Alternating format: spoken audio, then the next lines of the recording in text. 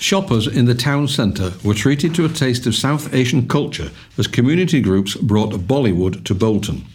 The festival at the Marketplace Shopping Centre, organised by the Bolton Hindu Forum, provided an opportunity for visitors to showcase dance, music, arts and any other entertainment to celebrate the region. The musical performances included one from sitar player Mohibba Mia.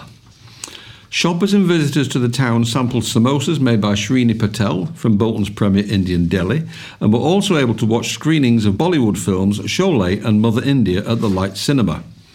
The event was part of the Great Get Together weekend, which was launched by the Joe Cox Foundation after the murder of the Labour MP in 2016. It was the latest in a number of events to mark the occasion put together by community groups, including the Bolton Interfaith Council. This included the Genocide Memorial Day, which took place in Bolton Town Hall last Wednesday. In a joint statement, Chan Parmar, Strategic Officer at the Interfaith Council, and Paras Agravat from the Hindu Forum said, "We had 2 days of glorious sunshine and also the celebration of Bollywood and the Great Get-Together in memory of Jo Cox, who lost her life almost two years ago through hatred for her humanitarian beliefs."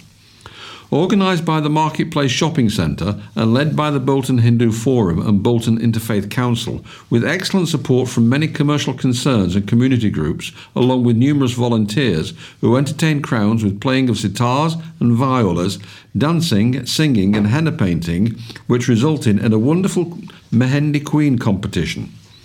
Both days provided truly wonderful community events which connects and raises awareness of other cultures and traditions.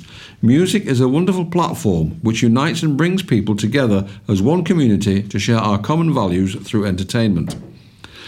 On behalf of both organisations and our partners, we are grateful to everyone who participated and supported all the activities. Jo Cox will be very proud of Bolton's events to bring communities together. This kind of event helps us to break down the barriers and wrong perceptions.